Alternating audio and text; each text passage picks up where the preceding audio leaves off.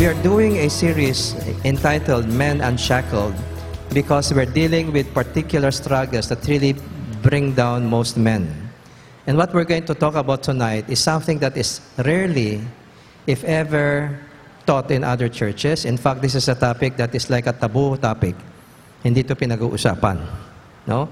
So, that's why we have started Men of Integrity, because we want to deal with the real issues of men and find answers and to those struggles and be able to find liberation and be able to live fully according to the purpose of God for you. Okay? So today we're going to be talking about overcoming challenges to sexual integrity, particularly focusing on the pornography trap. Okay? Most of you who are here tonight, I'm sure, are struggling with pornography, especially in the internet. Okay? Because today, noon yung pornographic materials, sekreto pang binibili yan. Okay? Pero ngayon, natalo na yung mga local businesses that sell pornographic magazine kasi pornography is available at the click of a button when you access the internet in your computer, your laptop, or even your smartphone. Okay? That is why the temptation is very real, and many men are falling into the pornography addiction. No? And today, we're going to talk about that frankly and honestly. Okay? You know, one of the biggest challenges that we face as men is how to be honest. Sometimes we're not even honest with ourselves. And the reason is because most men are afraid to face the truth about themselves. Because they feel, baka, you know, if people get to know this, they will look down on me. Our deepest longing as men is to feel our significance as men. That's why we work in order to achieve, because we want to experience significance in our performance, okay? And we don't want anyone making us feel that we are inferior or that we are failing in a particular area of life, okay? So that's why many of us are not very open about our struggles with pornography, okay? This addiction to pornography may already be eating up your spiritual life if you're a Christian, or it's already affecting your relationship with your wife, with other women, and maybe in your workplace. Hindi ka na makatingin sa babae na hindi ka nag-X-ray vision. Hindi ka na makatingin sa babae maganda na hindi ka nag-iisip ng lustful thoughts. Para bang lahat na yon, araw-araw na lang, ganun na lang ang nagiging laman ng isip. And one of the reasons why we develop this kind of habit, thinking habit, is because we have developed addiction to pornography. Okay? So we're going to take a look, a little review about what does the Bible teach about sex. Okay? Let's take a look at the outline. Number one, sex is a gift from God. Okay? And the gift of sex is given by God only to be enjoyed in the context of marriage. So sex is only to be enjoyed in the marriage relationship, not outside of it. In the Bible, any exercise of sex outside the marriage relationship is considered immorality or sin. It's a violation of divine law, okay? And sex as a gift from God is actually a covenant act of union. When you have sex with someone, in the eyes of God, because He was the one who created and designed our human sexuality, the purpose of sex is a physical expression of your willingness to commit yourself to another person, particularly a woman if you're a man, in a lifetime commitment we call a covenant. Let's take a look at Genesis 2:24, where the first mention of marriage is given. The Bible said, "For this cause the man shall leave his father and mother, and shall cleave to his wife, and the two shall become one flesh." So, sino po dito ang mga may asawa na? Okay. For those of you who have gone through a wedding ceremony, siguro nababanggit ito, no? Maybe nabasa ng pare yan, or nabasa doon sa inyong Christian wedding, okay? So it says that, "For this reason, a man shall leave his father and mother, and shall cleave." The word cleave here is very interesting because the Hebrew word, the Old Testament where this is taken, is originally written in Hebrew. And the Hebrew language is a very rich language. Every word has is very rich in meaning. And the word used here, translated cleave in English, is the Hebrew word dabak. D-A-B-A-Q, dabak. And dabak means literally to glue. To glue, to paste. Okay? So, he, the man, will cleave to his wife. And the word dabak is often used in the Bible, particularly in the Old Testament, to refer to Israel's being loyal to God or cleaving to God in covenant faithfulness. So in other words, the word dabak in the Old Testament is a covenant term. It is used in the establishment of God's covenant with Israel, and that He calls on Israel to be loyal to Him. That's the word dabak. Okay? To cleave in loyalty. And here, in marriage, cleave to his wife. Thirdly, the word dabak, as used here, refers to the sexual act. Okay? So, what makes you one flesh with a woman is not the ceremony we call a wedding ceremony. Okay? What makes you one flesh with a woman is the act of sex itself. Okay? So, maring nakasal kayo sa isang seremonyas, pero hanggat hindi kayo nagsisex, hindi pa kayo one flesh. Okay? Because it is the act of cleaving, which is the sexual act, that makes you one flesh. Okay? We will see that in a little while. Okay? The word cleave, as I said, is a covenant term which is expressed in the sexual act, an act that represents a pledge of complete loyalty to your wife. Okay?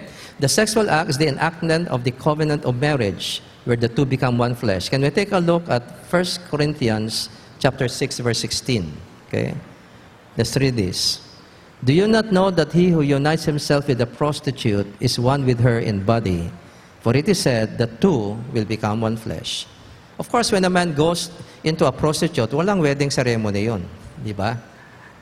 The act of sex itself with this woman, in this case a prostitute, in the eyes of God has just made you one flesh with her. You're already glued in the eyes of God because of that physical act of sex. Okay? So that's why whenever you have sex with more than one woman, in the eyes of God, you have entered into covenant with more than one woman. That is why sex is very sacred to God, because sex is an expression of a covenant, a commitment to a relationship that is intended to last for a lifetime. In the Bible, a covenant is an agreement that is broken only by death. It can only be broken by death. That's why once you have sex with a woman, in the eyes of God, tingin sa inyo, mag-asawa na kayo. Okay? That is why in our legal system, when a man and a woman have cohabited, nag-live-in, for 5 years or more, they can legally be recognized as already man and wife. You call that common law marriage. So common law marriage is a marriage that is recognized by the law, even though they never had a wedding ceremony, hindi sila nag-register sa, ng isang marriage contract or marriage form. They are considered legally married because they've stayed together for 5 years or more. Because their act of sex, their cohabitation, in itself constitutes already the marital act. Okay? So this is very important for us to understand. Next, sex itself is more than an act. It is an expression of a relationship. Ang babae po, ang tingin niya sa sex, hindi basta an act to be experienced only. For a woman, sex is more than just an act. Sex is a relationship. It's an expression of a love relationship that a man has with her. Okay? Kaya pag ang babae in love, very open siya sa sex. Kasi yung kanyang feelings, emotionally, she feels, loved by this person. And so whatever happens in the sexual act is an expression of that relationship. Tayo mga lalaki, we look at sex many times purely only as an act. Okay? Para mapagbigyan yung gusto ng laman o makaraos lang. Okay? Pero sa babae po, relational po yan. Kaya, sino po sa inyong living with your wife? Okay? You're still living with your wife. Okay? That is why, pag nasaktan mo yung loob ng asawa mo, you cannot expect na magiging open siya sa sex with you. Tama? Kung minsan nga, nagiging weapon pa yun eh. Dahil nasasaktan mo loob niya, ayaw makapag-sex sa'yo for 1 week. Okay? Kasi, sa kanya, you are not understanding that the act of sex is not just for pleasure. It is to her an expression of a love relationship that her husband has for her. Pag hindi niya nararamdaman yung love na yon, hindi niya nakikita na pinapahalagahan mo siya as a woman, that you really value her, sa kanya sex has no meaning. You understand that? And it's not as pleasurable as when she feels she's having it with a man whom he knows really loves her. You understand that? Okay? See, a woman understands much better that from God's design, sex is meant to be an expression of a relationship and should not be divorced from that relationship. Okay? That is why the sexual act is the physical expression of that union and intimacy of hearts that is to characterize the total relationship of the man and his wife. A relationship that is motivated by love and where the man primarily takes initiative. Okay? So, kailangan ng babae, convince siya at alam niyang mahal mo siya. Bago siya makaka-enjoy ng sexual act becomes enjoyable to her only because she feels very loved. Okay? Next. Immorality in the Bible, that is one of the sins listed in the New Testament as well as the Old Testament, it comes from the Greek word porneia. I'm sure, familiar na tayo sa porneia, di ba? Okay, so porneia is the Greek word, and porneia, in the Greek language, refers to any act of sex outside of marriage. So any act of sex outside of marriage is porneia or immorality. Okay? Kaya, ano ibig sabihin ng pornography? Ang pornography comes from two Greek words, porneia and graphe. Graphe means an image, a picture, okay? And porneia means an act of sex outside of marriage. So pornography are depictions of images between a man and a woman having that kind of sexual relationship outside of the marriage, okay? That is pornography. Lust, which drives sex most of the time, lust is a self-indulgent sexual desire that separates the sexual act from the relationship.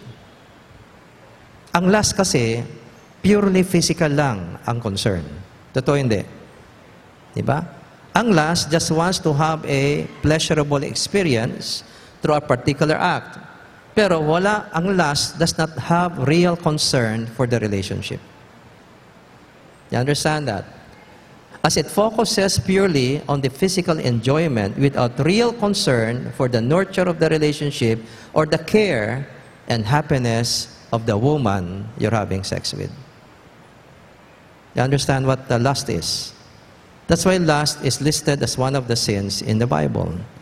Because it is purely selfish. It has no respect for the other person, and it does not show any real concern to nurture the relationship or to show love and care to the person. That is the object of lust. Okay? So that's why ang lust po, tinuturing na kasalanan in violation of God's law because it is sex without the relationship. Okay? Next.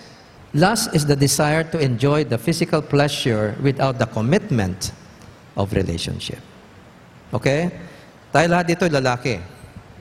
I want you to know that from the very story of creation, God designed us as men never to enjoy privilege without fulfilling the corresponding responsibility.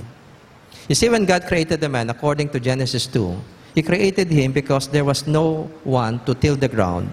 And the ground was not bringing out plants because man was not yet there in order to till the soil. Which means, hindi po magbubunga ang lupa kung ang lalaki hindi niya pangangalagaan ang lupa. That's why God created the man to till the soil so that the ground now will yield its vegetation and its provision for man's needs. So if man does not work, the ground will not give him food. Do you understand this? So what is God teaching in the story of creation?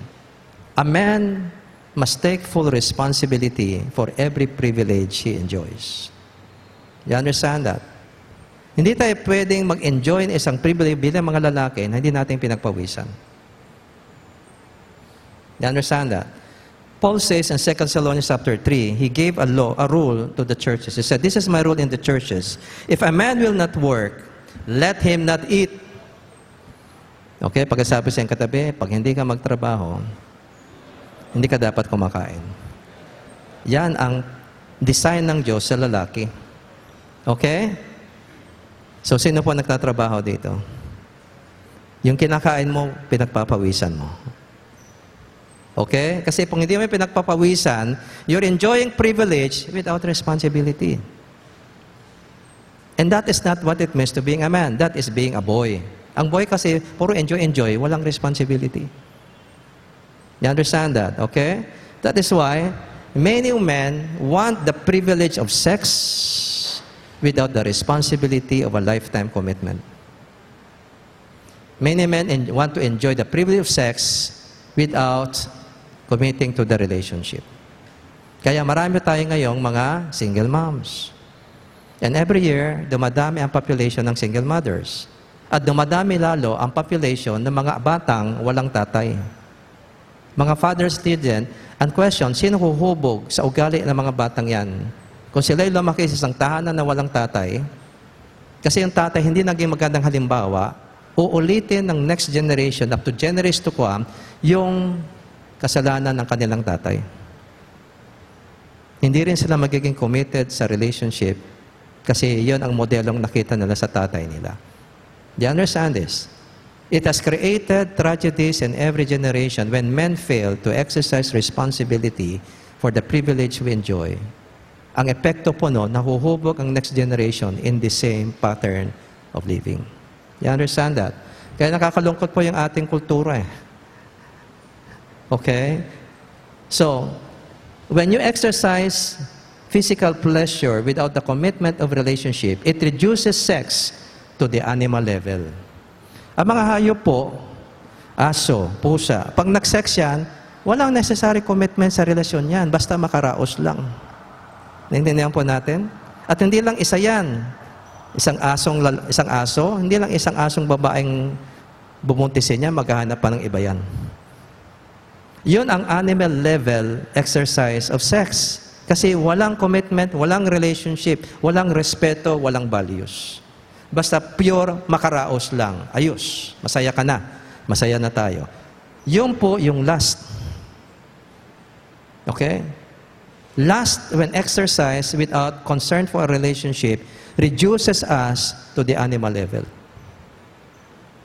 Okay? Next. 1 Thessalonians 4, verse 3 to 5. God's will is for you to be holy, so stay away from all sexual sin. Then each of you will control his own body and live in holiness and honor, not in lustful passion like the pagans who do not know God and His ways. Because one day, we will be made accountable to God sa ating mga ginawa sa mundong ito. Okay? Here's another scripture. But among you, there must not be even a hint of sexual immorality. Not even a hint. Okay? Or any kind of impurity or of greed, because these are improper for God's holy people. Nor should there be obscenity, yung mga green jokes. No. Lalo na sa opisina, di ba? Okay, mga green jokes, foolish talk or coarse joking, which are out of place, but rather thanksgiving. And look at the continuing verse. For this you can be sure, no immoral, that's the word porneia, no immoral, impure or greedy person, such a man is an idolater, has any inheritance in the kingdom of Christ and of God. Let no one deceive you with empty words. Kasi sabi, ay, walang masama dyan, normal lang yan, okay lang yan. Men are by nature polygamous, kaya ano magagawa natin, di ba? So, normal ka lang pag marami kang babae. Yan sinasabi na salita, let no one deceive you with empty words. For because of such things, God's wrath comes on those who are disobedient. Therefore, do not be partners with them. Okay? I think that's very clear. What are the causes of pornography addiction? Okay, let's talk about pornography kasi yun ang ating focus tonight. Number 1, parental influence. Marami pong mga lalaki napunta sa pornographic exposure dahil sa kapabayaan ng tatay nila na nag-iwan dyan ng pornographic material, hindi na itago ng gusto. Kaya doon sa internet, hindi binubura yung history. Kaya later on, pag yung anak gumamit ng internet at tinignan ng history, abay nakita lahat yung mga pornography sa internet. Okay? So, or maring ikaw, maring hindi sa dahil sa parental influence, but because of peer influence, barkada. Pare, Subukan mo grabe yun, ganyan. Peer influence, no? So, talk about pornography in the internet. Another is curiosity. Okay? Ano kayang itsura no? O kaya pag nakakita sa internet ka, may isang website, may mga banners na may babae doon nakahubad. Ang curiosity, i-click yung banner.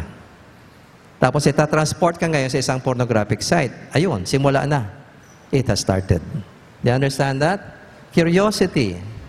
Also, past conditioning. Kung tayo po nag-develop ng habit ng masturbation, siyempre, nauubusan ka ng materialis sa imagination, di ba? Mahirap mag-masturbate na wala kang imagine na babae. Tama yun, di? Kung nagsawa ka na, maghahanap ka naman ibang babae sa isip mo. Doon papasok yung pornography. Okay? Because of past conditioning, sanay ka sa lustful fantasies or lagi kang tumitingin sa babae na nag-x-ray vision, hindi malayo talaga magkakahilig ka sa pornography. Okay? Kasi nabuksan na yung sarili mo sa ganong klaseng conditioning. Okay? Another, which is not seldom discussed, is past molestation. In my many years of counseling, as a counselor, more than 38 years, I've encountered many cases of men who were sexually molested by a male figure in their childhood.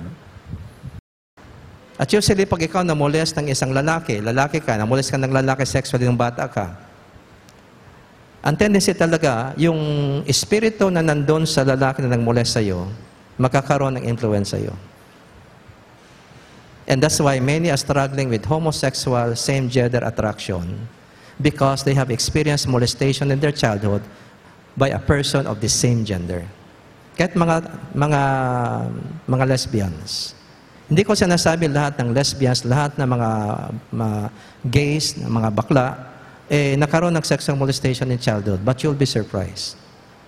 Na majority of those who have grown up to develop very strong homosexual tendencies are people who have been molested when they were children by a person of the same gender. Doon po nalipat yung espiritu ng homosexuality in that molestation. Do you understand this? If you have experienced molestation when you were a child, all your years, all your growing up years until your adult years, you will always struggle with lust.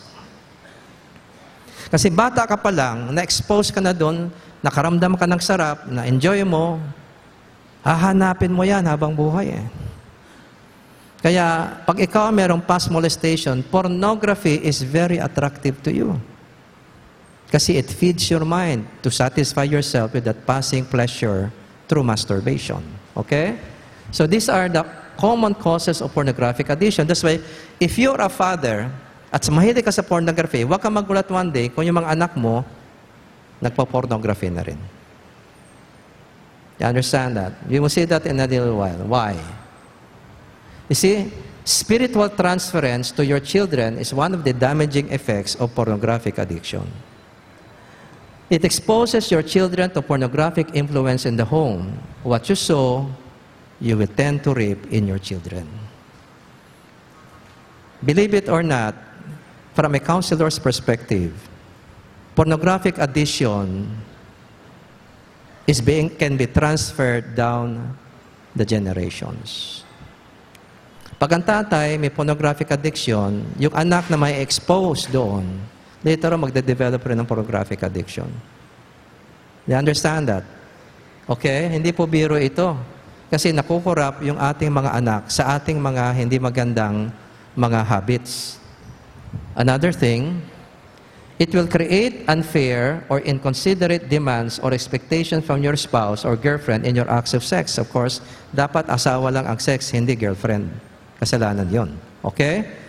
So, nakakita ka ng oral sex and pornography, gusto mo mag-oral sex rin yung wife mo sa'yo.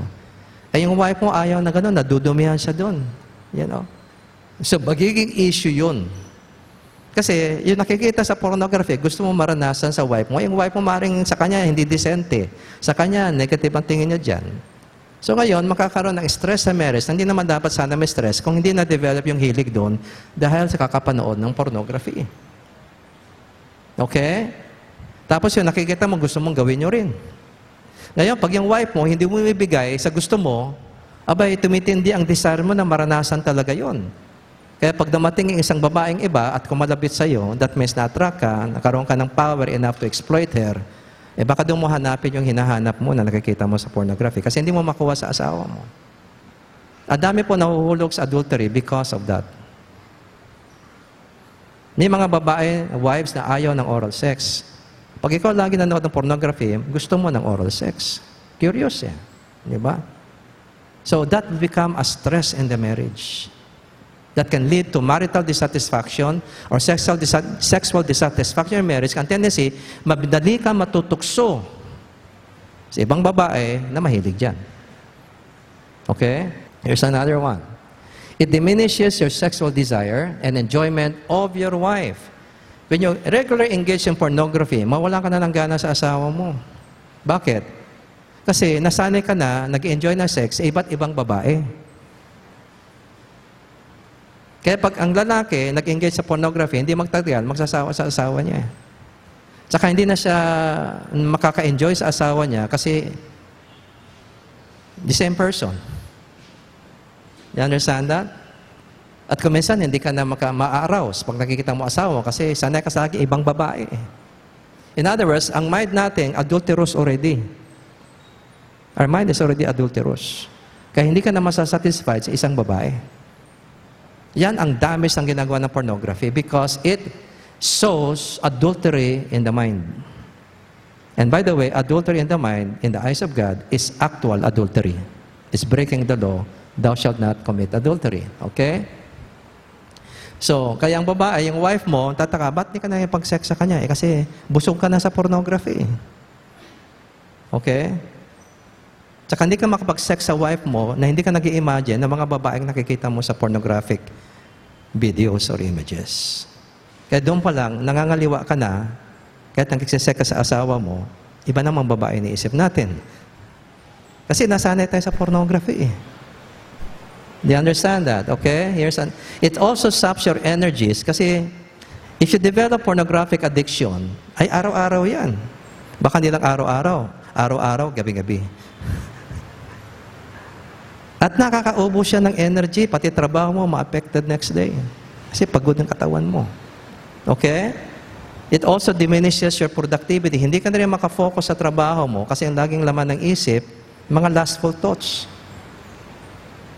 Kasi laging siya napapakain ng pornography. Nako-condition ng mind mo na laging umisip ng lustful thoughts. It will affect your relationship with colleagues na babae sa office. And it will open a lot of doors to temptations to adultery. Okay, here's another effect.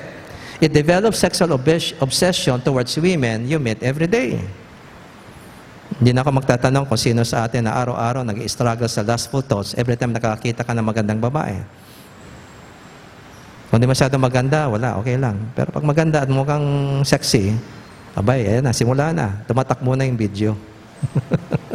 Bakit? Kasi, condition ka na ng pornography. Okay? So, it will develop sexual obsession sa mga babae. It conditions you towards actual adulterous relationships. Dahil nga, yung moral defenses mo, baksak na, kasi na-justify mo yung panonood ng pornography, pag-enjoy ng pornography, therefore, yung moral defenses mo, baksak na. You develop what is called, magiging manhid ka na sa mga ganyang matters, yung konsyensya mo, patay na. You understand that? At pag namatay ang konsyensya mo, wala ka ng panglaban sa tukso ng pangangaliwa. Madaling mahulog. Kasi wala ka ng defense. Kasi lahat ng moral, yung conscience mo, napatay na eh. Kaka-justify ng pornography. You understand that? Okay? So it conditions you towards actual adulterous relationships. Okay?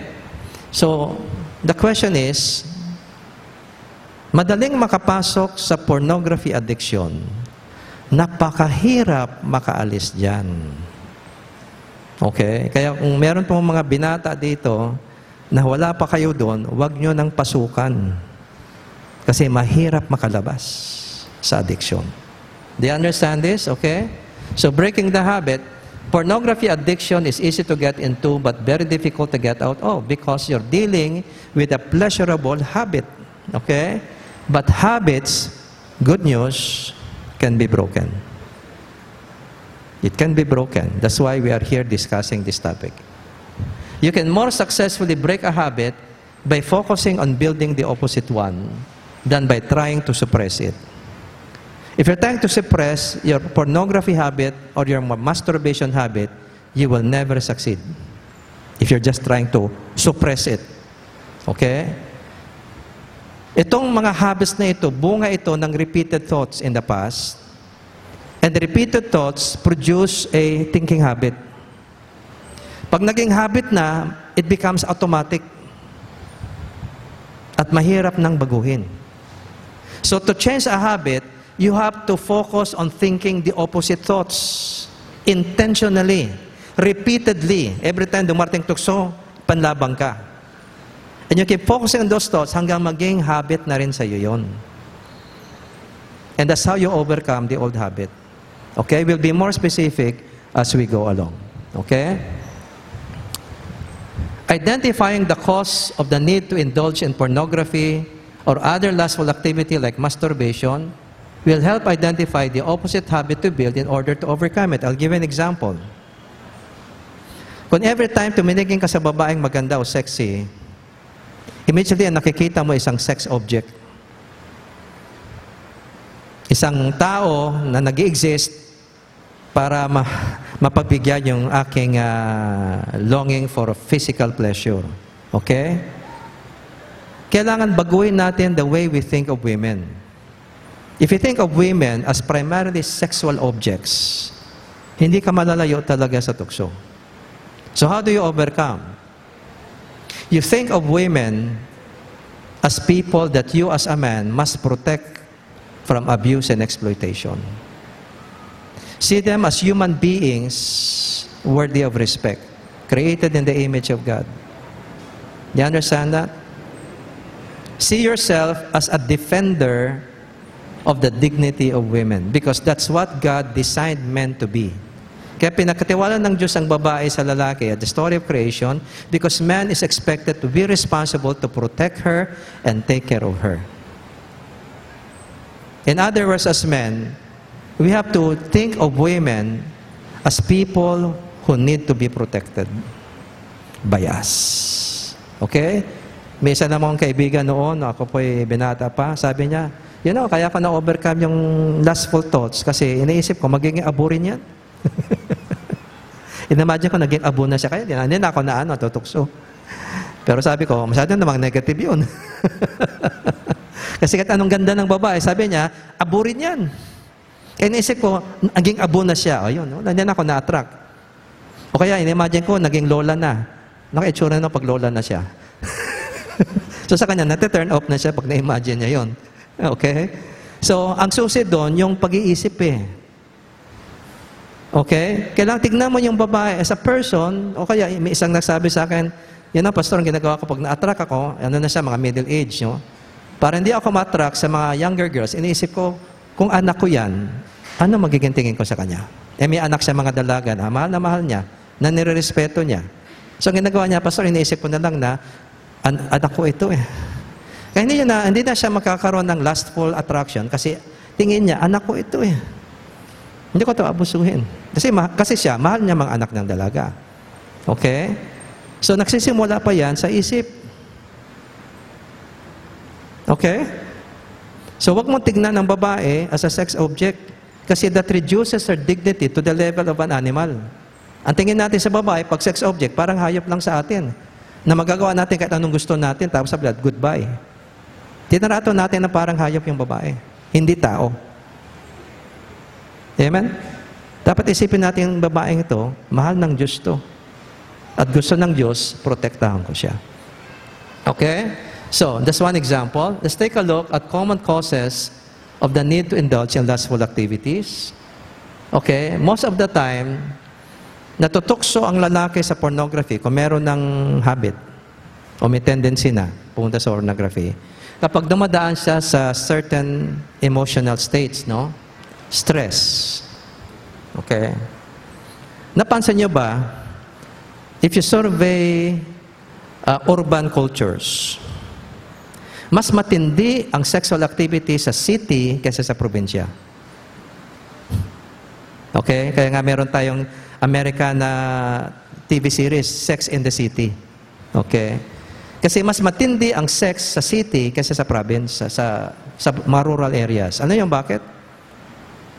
Kasi ang city ay sentro ng commerce, trabaho. Trabaho talagang tao dyan. Rat race. Okay?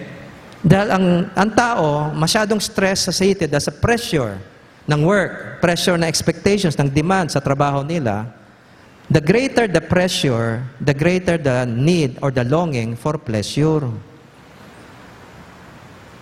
Kaya if you don't know how to handle our stress, it will be easy for us to fall into the temptation of finding something pleasurable like sex in order to find relief from the emotions, stressed emotions. Naintindihan po natin.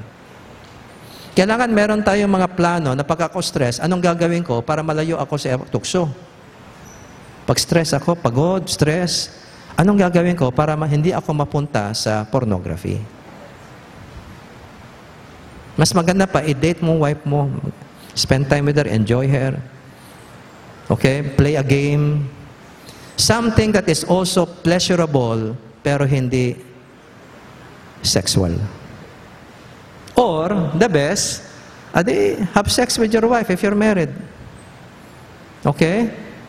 Seduce her to bed. Wife mo yan eh. You understand that? Okay? So, doon ka mag-enjoy, doon ka mag-release sa stress. Huwag sa pornography kasi nakakasala ka, sinisira mo yung marriage mo. Pati mga anak mo, masisira in time. Okay? So, learn how to deal with stress so that it doesn't lead you to pornography. Pag tayo discouraged or frustrated, sino ba sa atin ditong discouraged today or frustrated today? So, maraming nangyari today na sama ng loob mo, no? Sino pong stress? Discouraged or frustrated? Oh, mahihiya na kayo magtaas ng kamay kasi ang context natin, Mag-ingat po tayo sa panahon when we are discouraged or frustrated kasi very, very vulnerable tayo sa tukso to find pleasure. At kung meron ka ng tendensiya gumamit ng pornography, that is the first thing you will do.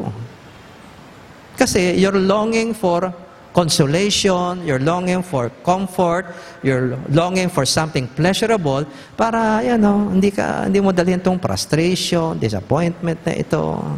If you don't know how to handle your disappointments and frustrations, then you become really vulnerable to sexual temptations. So what do you do when you are disappointed or discouraged? If you are a Christian, bring it to the Lord in prayer. Sabihin mo sa Kanya, Lord, I'm so frustrated. Lord, I'm so disappointed. Share it with God because may power siya to comfort you and also to deal with your situation. Pray. Tell God what's in your heart. And ask God to give you wisdom on how to handle this frustrating experience. Okay? Another is dissatisfaction in marriage. Pag hindi ka masaya sa sexual life nyo sa marriage, nako, malaking tukso ang pornography. Okay? Kasi lagi kayong pagod misis mo, pareho kayong working, pagod siya, pagod ka rin. So parang ang feeling mo, parang pagod na pagdating sa bahay. O kaya, yung gusto mo, hindi masunod. Gusto mo ng oral sex, ayaw ng wife mo. Dissatisfied sa marriage. And because there is dissatisfaction, siyempre maghahanap ka ng fulfillment doon sa gusto mo. Kaya nagiging very vulnerable ka sa pornography. Okay? Another is loneliness. Naku, yan. Lalo na yung mga single men. Kaya mga sino mga single men? Huwag kayo mahiya. Walang masama maging single. Okay? So, single men, if you don't want to fall into, sexual temptation, do something about your loneliness. Go out with friends, pray. Spend time with the Lord. That is the best thing you can do because God can fill your emptiness with His love. The presence of God is more pleasurable than doing something physically pleasurable and yet kasalanan. Amen? Spend time to worship God, read His Word, enjoy His love for you. That is more comforting, more pleasurable, and more real. And it honors God. Okay? When you're lonely. Okay? So, siguro kailangan medyo dagdagan mo yung social life mo. Okay? Para hindi ka laging lonely. Do something about that loneliness if the loneliness is leading you to sexual temptation. Okay? Another is anger. Pag galit ka, ayan, ako. Siyempre, pag galit ka, parang gusto mo i-vindicate ang sarili mo. At marami mga lalaki, pag hindi nila ma-handle ang anger na yun, napupunta sa masturbation, pornography, etc. Kasi somehow, parang outlet eh. Doon na lang dinala yung galit. Kasi they don't know how to handle their anger. Okay? Here's another one, idleness. Ayan, ako. Yung mga pag wala tayong ginagawa, maraming papagawa ang demonyo sa atin. Diba? Idleness, kasabihan, is the devil's workshop. Paboritong activity ng demonyo, bigyan ka ng trouble, wala kang ginagawa. Don't be idle. Schedule your day na you're doing something meaningful. Kahit yung matulog, rest is important. Or engaging in something really productive. Pag marami kang mga vacant period sa araw mo at alam mo naman, may paka-lustful ka pa, lalo na pag alam mo yung marami kang mahina kapag dating sa lust, be sure na yung daily schedule mo, meron kang ginagawang productive na nakaplano. Kasi the moment you become idle, madaling magbukas ng laptop, madaling magbukas ng smartphone, connect sa internet, madaling tumingin ng pornography kasi wala kang ibang ginagawa. In other words, if that is the cause of your getting into sexual sin or pornography, then schedule your life para every moment of the day, may productive kang ginagawa. Okay? At kasama pahinga doon, by the way. Hindi lang puro trabaho. Another is sperm excess or wet dreams. Tayo mga lalaki, kasi we produce sperm cells by the millions every minute. Siyempre, napupuno. Pag napupuno, kailangan lumabas. Kaya nakakaroon tayo na tinatawag na nocturnal emissions. So nakakaintindi ng nocturnal emissions. Ibig sabihin, design ng Diyos na mapag sobrang sperm ka, lalabas yan habang tulog ka. Kapag gising mo yung next day, basa ka na. Okay? Pero, dahil nga may lumalabas sa gabi, yung dreams mo naapektuhan ng sensations. Kaya nakakaroon ka ng mga sexual dreams or wet dreams. Hindi ka pwedeng hatulan ng Diyos sa mga panaginip na wala ka namang conscious decision para isipin yun. Do you understand that? Okay? Pero pagising ka na, may decision ka na, ay pwede ka magkasala kung i-rewind mo yung panaginip mo at saka tapos, yun, may ginawa ka. Doon, nakasala ka na. Pero mag-dream ka na gano'n, hindi ka nakakasala kasi wala kang active intention or volition doon sa pupasok sa isip mo pag nanaginip ka. So, yun po yung natural way of removing excess semen sa atin. Yun ang God's way, hindi masturbation.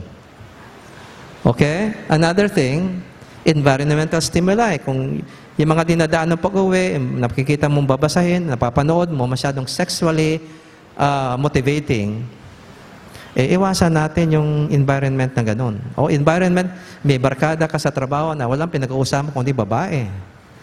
O siya, ako yung babaeng girlfriend ko, nag-sex kami kagabi. Ikaw naman, kinig ka ng kinig. Siyempre, nag-i-imagine ka rin, di ba?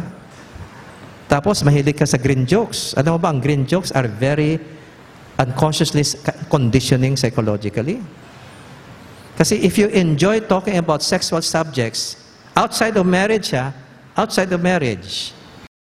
enjoy talking outside marriage, you are conditioning yourself to actually find an experience that will make you experience what you're talking about.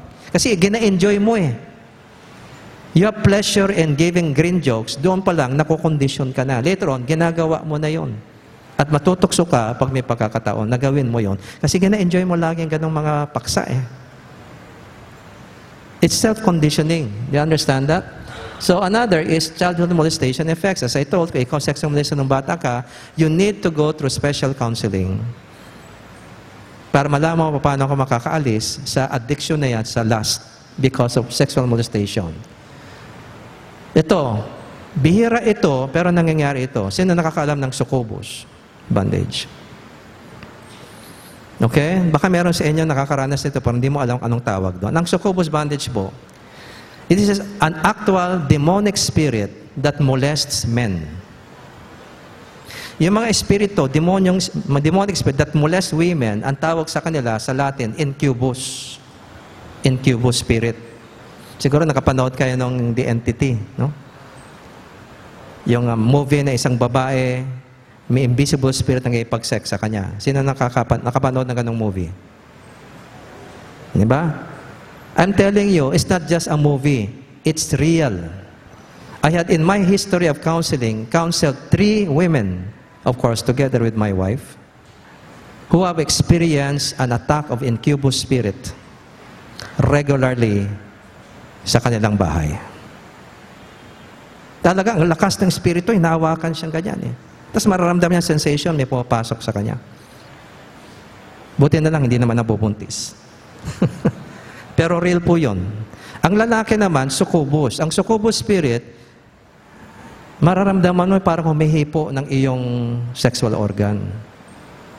Very physical. Kaya na-arouse ka.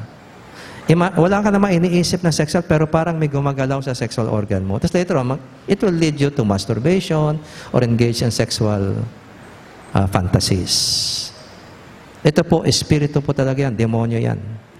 And usually, the succubus spirits comes in contact with a man through sexual molestation nung bata pa siya. Diyan kuminsan po pasok ang succubus sa isang lalaki. If you have experience in this and you're afraid to tell anyone because maybe nobody will ever believe in you or understand you, o sabing weirdo ka, let me tell you, these things happen.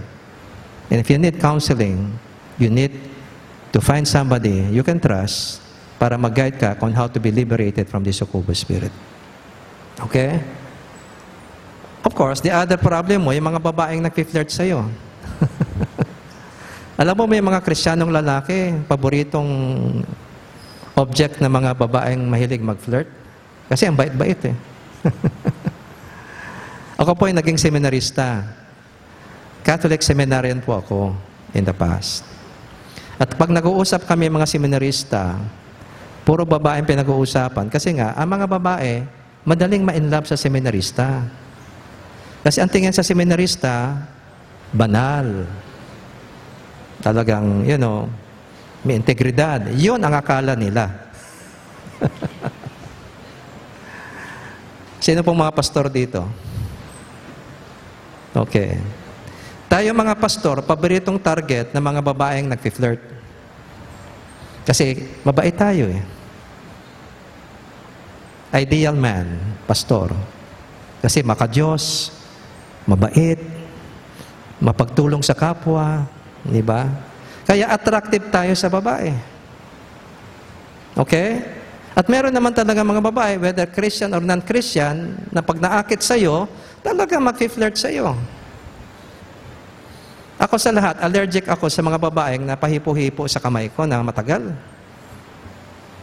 Minsan, after speaking, Pastor, tulungan mo ako. Pag parang hawak na hawak yung mic ko, inaalis ko na, ay bitawan.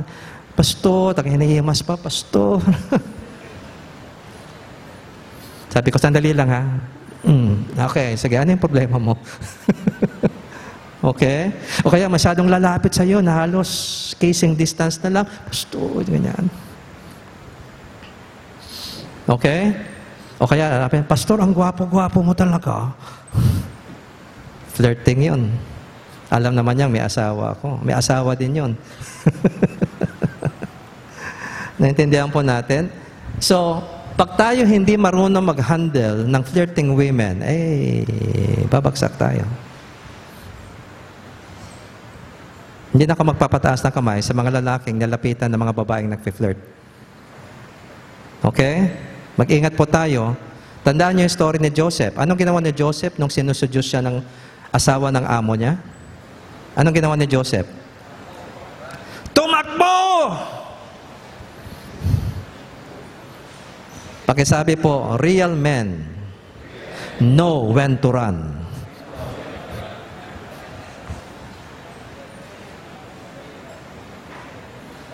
Ako po as a teacher in a Bible college or in a seminary, lahat ng mga teacher exercise a considerable amount of power over their students. Kasi matalino ang teacher, magaling magturo, ang mga estudyante dahil tututuhan, ang mga babaeng estudyante, madaling nakaka-crush kay sir. Lalo na pag ang teacher napakabait. Kaya kayo mga teacher, mag-ingat naman kayo. Do not abuse your power. Because I'm going to tell you this. Sexual molestation or sexual exploitation is more than just a matter of lust for a man, pag lalaki ang concern. Sexual exploitation is primarily a matter of power. Kasi hindi mo magagawa yan sa babae kung wala kang power over the woman. Try mo lang mag-attempt ng sex sa isang babaeng galit sa'yo o isang babaeng hindi ka ginagalang, mahihirapan ka kasi wala kang power sa kanya eh. Kaya tayo mga lalaki, kasi we value power, hindi tayo maingat, hindi natin dapat binavalue yung power. Binavalue natin yung responsibility that power has put into our hands. We value the responsibility more than the enjoyment of power. Any position you have that sets you above others or gives you authority over others is a position of power, and if you're not careful, it is subject to abuse. Like being a teacher in school. Alam ko yun kasi yung aking mga karanasan ng seduction, karamihan sa estudyante ko, nararanasan. Kasi in love kay sir. Kahit alam na may asawa na, papatulan pa rin. Or boss ka ng company. O ikaw yung supervisor ng mga babae mong kapwa mong empleyado. Nakon, nag-iingat ka. Do not take advantage of your power because that power will destroy you the moment you abuse it. It will destroy you. You understand that? So, mag-ingat sa mga flirting women. Stay away. Kung kayo nagtatrabaho sa isang company na isang babae doon talagang parang tuko sa'yo, mag-resign ka na bago masira ang buhay mo. Maghanap ka na ng ibang trabaho. The book of Proverbs is full of warnings against seductive women. Read the book of Proverbs, especially the first 5 chapters. Grabe ang warning yan sa mga adulteress. Okay? Another one. Peer influence, of course. Iwasan mo na yung barkada na laging pinag-uusapan ng sex kasi madadala ka talaga nila. Okay? Another is exposure to sexual arousing reading materials or TV. Tanggalin mo na sa buhay mo lahat ng mga babasahin o videos na alam mo makakatukso sa'yo. Tanggalin mo na. You know, once I had to confront a brother na ang dami niya ng mga na-download mga sex videos. Nalaman ko yun kasi habang nagchat-chat kami, the Lord spoke to me and told me, rebuke him. He is a pornography addict. Sabi ko, Brad, ikaw ba nagpo-pornography ka ba? Manto-manto ha? Honest naman siya, oo. How long na? 10 years? So, marami ka na na-save na mga videos dyan sa hard disk mo. Marami na. Hindi ko na mabilang. Okay. Anong sinasabi ng Diyos sa'yo? Tumahimik bigla. Kasi Christian siya eh. Actually, Pastor, sabi sa actually, Brother Dave, I feel miserable. And my marriage is going down because of this. So what do you think God wants you to do? Mahirap sagutin yan, Brother Dave. What do you believe God wants you to do? Delete all the videos in my hard disk and cut off my internet. Alam niya yung sagot. Cut my internet connection and delete all the videos. Alam niya. Kasi alam niya, maybe he has tried many times to try to get out of that in a gradual way. It never works. Let me tell you this, if you can to get out of pornographic bondage, gradual never works. It has to be radical. Pag hindi radical, it will never work. I assure you. Okay? We'll say that more in a little while. Lack of discipline use of the internet. When you use the internet, be sure may clear plan ka kung anong gagawin mo dyan. Kasi kung wala kang plano, ang demonyo magdadagdag ng sub-agenda sa paggamit mo ng internet. Be sure when you go to the net, you have task in mind na dapat pagtapos na, sarado mo na, tapos na. Kasi the moment you're there in the web at wala ka ng productive plan in the use of it, abay, dyan papasok ang tukso. I better shut it down before you get into temptation. So lack of disciplined use. Another is lack of accountability in the use of privacy. Tayo mga lalaki, we value privacy. Pero, how do you keep your privacy morally safe without accountability? You know, sometimes it's very good to use the internet when your wife is there with you, or when, if you're a single person, may mga kasama ka sa bahay, nakikita ko ng ginagawa mo. At huwag kang gigising ng launan madaling araw para mag-internet. Kasi alam mo na kung bakit ka gumising ng launa na madaling araw para mag-internet. Kasi walang ibang makakita. Naintindihan po natin. Pag wala ka accountability, madaling bumagsak. If you're already struggling with pornography on the net, mas maganda siguro na never use the laptop na tulog ang lahat ng tao. Be sure gising. If you're in the bedroom, be sure your wife is there. Para wala kang tukso. Pero you know, it has to be discipline. And it's always good to find another brother in the Lord who understands what you're going through, and you're both committed to maintaining sexual integrity in your marriage. Be accountable sa kanya. Para he can check you. Oh, Brad, ano oras na dyan? Oh, hindi ka na tumitingin sa ano? Ah, hindi na. Ayan. May taga-remind ba? Oh, Brad, kamusta? Kahapon. Ah, okay. Yun yung accountability. You allow somebody, you give authority to somebody to watch over you, monitor you, kasi you really want to get out of that para alam mo, hindi ka nag-iisa. Doon sa iyong desire na magbago. Mahirap magbago pag nag-iisa ka lang. Lalo na pag yung kinakalaban mo is a habit. It's hard to succeed without accountability. Okay? So, Matthew 5:27-30. So, how do we get out of the pornography trap? Can we read this together? You have heard that it was said, do not commit adultery. But I tell you that anyone who looks at a woman lustfully has already committed adultery with her in his heart. If your right eye causes you to sin, gouge it out and throw it away. Literal ba ito? Literal ba ito? Talagang tanggalin mo yung mata mo, nakakasala yun eh. Okay?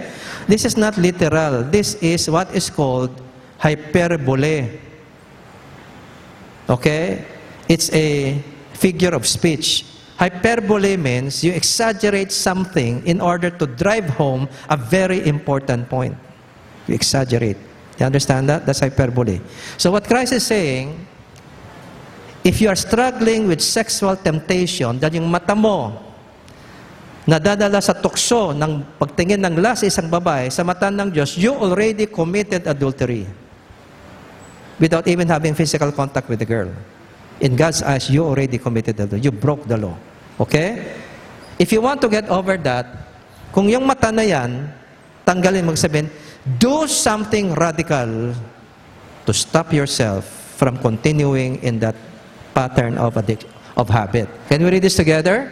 It is better for you to lose one part of your body than for your whole body to be thrown into hell. And if your right hand, siyempre sa sex, mata, hindi lang mata, kamay. Naintindihan kung saan pupasok ang kamay sa sexual sin? Alam niyo mga guys, di ba? Saan pupunta yung kamay na yan? Pag nakahawa ka na ng babae at hindi kayo mag-asawa. Okay? When your right hand causes you to sin, cut it off and throw it away. It is better for you to lose one part of your body than for your whole body to go into hell. Okay, so anong point?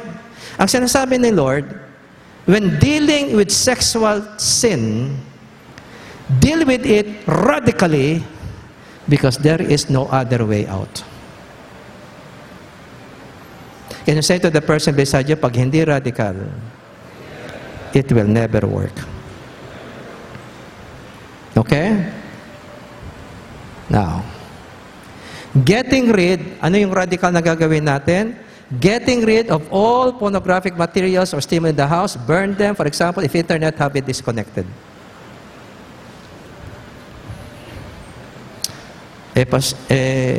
Pastor Dave, kailangan ko internet ko sa trabaho ko. Mag-internet cafe ka na lang, schedule mo na lang. Kasi kung hindi mo pakatiwalaan ang sarili mo sa home use ng internet, mas better putulin kasi masira buhay mo. Or, another way, put a password in your laptop na misis mo lang nakakaalam. Para hindi mo magagamit yung laptop mo pag hindi papasok ng wife mo yung password. Pero of course, you have to confess to your wife na may problema, kakainingin mo yung tulong niya.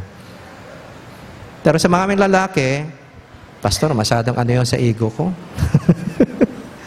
Masyadong masakit sa ego ko. Yung wife ko pang may password, ako hindi ko alam, di ba?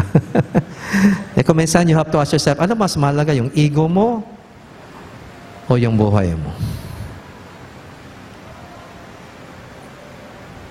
It has to be radical. You have to find a way na hindi ka na makakagamit ng internet privately. Gumawa ka ng paraan para ganun ka-radikal. Kasi pag hindi radical, it will never work. Kasi you will again deceive yourself, cheat yourself to doing it pag nandun na naman yung urge at saka yung temptation. In other words, if you want to get out of the addiction, you have to choose to burn your bridges behind you. How many of you are familiar with that statement? Burn your bridges behind you. You know what that means? Ibig sabihin, pag tumawid ka sa isang river na may tulay, para hindi ka na matuksong bumalik uli, sunugin mo yung tulay. Kaya pag gusto mong bumalik, hindi na talaga pwede kasi wala ka ng tulay. Maliban lang kung engineer ka, nagpatayo ko ulit ng bagong tulay. O, di ba? So, burn your bridge means deal radically with the causes of your temptation so that pag natukso ka, kahit gusto mo, hindi mo na magawa kasi wala ka ng way to access Pinutol mo na lahat Yun ang ibig sabihin ng radical. Kung natutukso ka sa text, palitan mo na SIM card mo. Or hirap ka pa rin, pagbili ng SIM card, naalala yung cellphone niya, ayun, pasok ulit yung cellphone number. Wala din, bumili ka pa ng bagong SIM card. Pero memorize mo pala yung number ng babae. Nagiging tukso sa'yo. Okay? So anong gagawin mo? Huwag ka na lang mag-cellphone. For a period of time, para mag-fasting ka naman dyan sa babaeng yan. Kaka-text-text. If another person is causing you temptation, cut off all communications with the person. It has to be radical. If you don't do that, the temptation will always be there to go back to the woman. Pag hindi mo pinutol talaga yan. Radical dapat. Okay? So, avoid or disassociate from peer groups or friends that influence you towards lustful or sexual activities. Give up your barkada. Kung yung barkada mo, nag-delete sa iyo sa tukso, isuko mo ng barkada mo kaysa masira ang buhay mo. Maghanap pa na lang mas mabuting barkada. Okay? Another, leave or avoid places where the temptations usually rise. For example, you may even have to resign from your workplace if there is a strong temptation there that you cannot effectively handle. Or kung yung rota mo po uwi, dumadaan lagi sa mga malalaswa, ibahin mo na lang rota mo kahit malayo para hindi ka natutukso. So mga sample lang ito, of course, you alone know You will know, based on your own circumstances, how to deal radically with sexual temptation. Okay? Make yourself accountable to your wife or a trusted friend regarding your addiction and your commitment to overcome it. Humingi ka na ng tulong. Hindi mo na kaya mag-isa yan. Hindi mo na kayang mag-isa yan. Time to ask for help. And be honest. Okay? Focus on enjoying sex with your wife. Para lang sa marriage, yung mga single, walang sex sa girlfriend hanggang di kayo kasal. Para hindi kayo namuhay sa kasalanan. Okay? Pero pag may asawa ka, focus on enjoying sex. Maging creative kayo sa sex nyo para na-enjoy nyo. Okay? Another is, ayan po, can we read this together?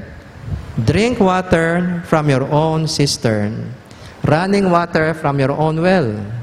Should your springs overflow in the streets, your streams of water in the public squares? Look at the continuation. Let them be yours alone, never to be shared with strangers. May your fountain be blessed, and may you rejoice in the wife of your youth. A loving doe, a graceful deer, may her breasts satisfy you always. May you ever be captivated by her love. Why be captivated, my son, by an adulteress? Why embrace the bosom of another man's wife? Diretso ang scripture, ano? Huwag mo hanapin yung well na hindi sa'yo. Enjoy mo yung sarili mong well, yung asawa mo. Let your wife be a fountain for you that is blessed. And napaka-straight, may her breast satisfy you always. Para hindi ka naghahanap ng breast ng iba. Hindi ako diretso, salita ng Diyos yan. Diretsahan yan. Naintindihan natin. Okay? If you want to keep away from sexual temptation and pornography, enjoy sex with your wife when you're married. Pero pag single ka, abstinence, self-control. And how do you control yourself? By controlling your thoughts. Okay? Hindi na bago yung habit, hindi mo mababago. Ito dapat magsisimula ang pagbabago. Okay? So I gave you some practical suggestions on what to do in order to get out of the pornography trap. And let me repeat this to you. It will be very hard for you to do this alone. Especially pag naging habit na. You need to find a friend whom you really trust, to whom you can confide this para he can help monitor you, because kahit ano pang sabihin mo, alam mo, this friend will always respect you. Kasi naintindihan niya yung struggle niya. Kasi maaaring siya, dinaanan niya rin yan. You have to be very honest if you want genuine change. Tayo mga lalaki, mahirap tayo sa honesty. Kaya hindi tayo nagbabago. Sometimes it takes you to be radically honest with yourself and with another person for real change to take place. Because you will become accountable to that person. Kasi alam niya. Do you understand this? Okay?